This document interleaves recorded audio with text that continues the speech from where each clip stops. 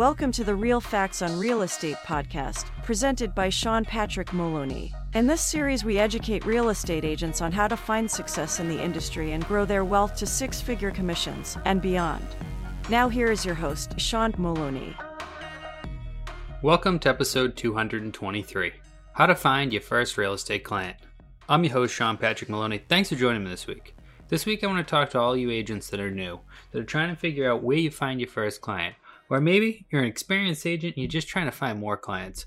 Let's talk about it today. Let's break it down. Let's talk about the pros and cons of each section of really leads, and then where should we spend our energy and what should we expect to basically accomplish when we're just starting off. So it's common for agents to feel imposter syndrome when first getting started. People, they just don't feel like, well, why would anyone use me? I don't know what I'm doing. I don't know this. I don't know that. Well, the truth is, if you remember when you took the class and you passed the real estate exam, you actually put in some time, energy into studying. None of those people have ever done that and have even that basic understanding of real estate. So you're already ahead of them. But the truth is, now you're a person who's about to get into a career and you have something that most people don't have. And you know what that is? It's called time.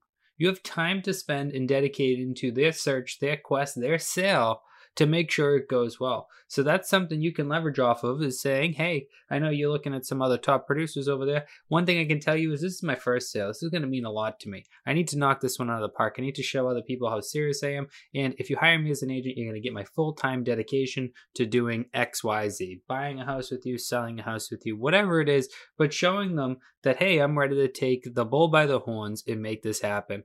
But understanding that imposter syndrome is common in any industry. It doesn't matter whether it be dance or it be food service or it be professional sports, right?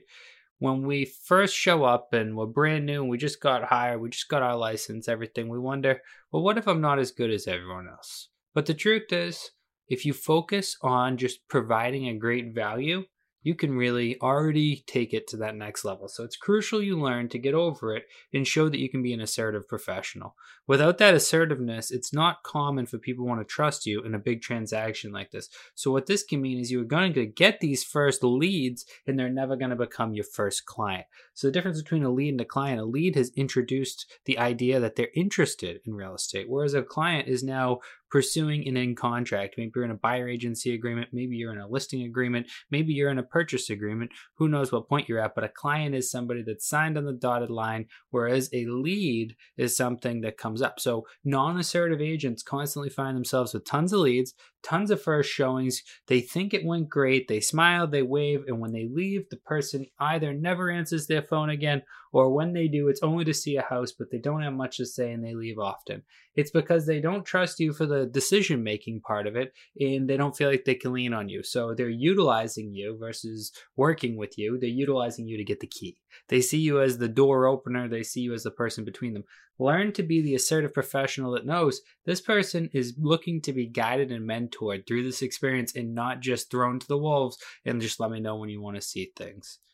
So when thinking about who's going to be your first, don't get close-minded. I know a lot of people are very judgmental. Oh, I'm going to use my family or my friends or all these things. Be open to everything. Internet-based leads, friends, family, referrals, start your marketing. Start thinking to yourself, I am a lead generator that happens to sell real estate. I'm a marketing company that happens to be great at selling real estate. I'm a professional that goes out every single day to generate, and then I sell houses. The byproduct of my lead generation, the byproduct of all that contact that I make is that sale, is that first client. Because a lot of times people think friends and family, oh, they're going to use me. I can tell you, perfectly honest, my dad, he bought with another agent when I was recently licensed. I was shocked. He bought a very expensive house at the time, and I was let down. But you know what? At the end of the day, you can't feel hard about those things. You got to understand that sometimes people don't trust you at that point. So you just have to keep working your way and show that you're a serious real estate professional and just think, I'll do future transactions with them. One of the nice parts about internet-based leads or the lead generation you do is they don't know you. So if you don't constantly focus and talk about how you're a brand new agent, nobody's focused on that. They met with you. They never asked for all that. You can go over everything. A lot of times, great thing to do is say things, maybe my brokerage has been around for this much time. My broker is going to be out to help me. Showing different things if you're brand new that, hey, I'm giving you more than just a simple value. I'm adding value through my team. Did I tell you about the fact that our company uses this type of drone photography? Did I tell you that I can set you up for searches? I have a great newsletter. I have market reports. Learn to add value so that those leads see you as a valuable person to keep in their life.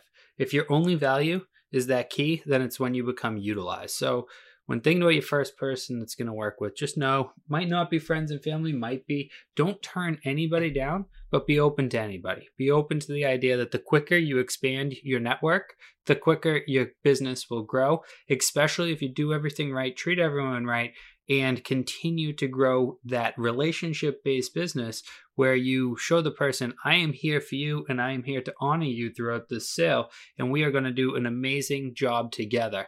Once you do that, then they're going to tell their friends and family, and your business is going to continue to grow from there. But again, family, friends, if they don't use you, don't feel hurt. Don't go back into that passive-aggressive behavior of saying things to them like, oh, I can't believe you didn't use me, or things like that. It's okay. They didn't use you because of whatever reason they decided at that time. Don't take it personal.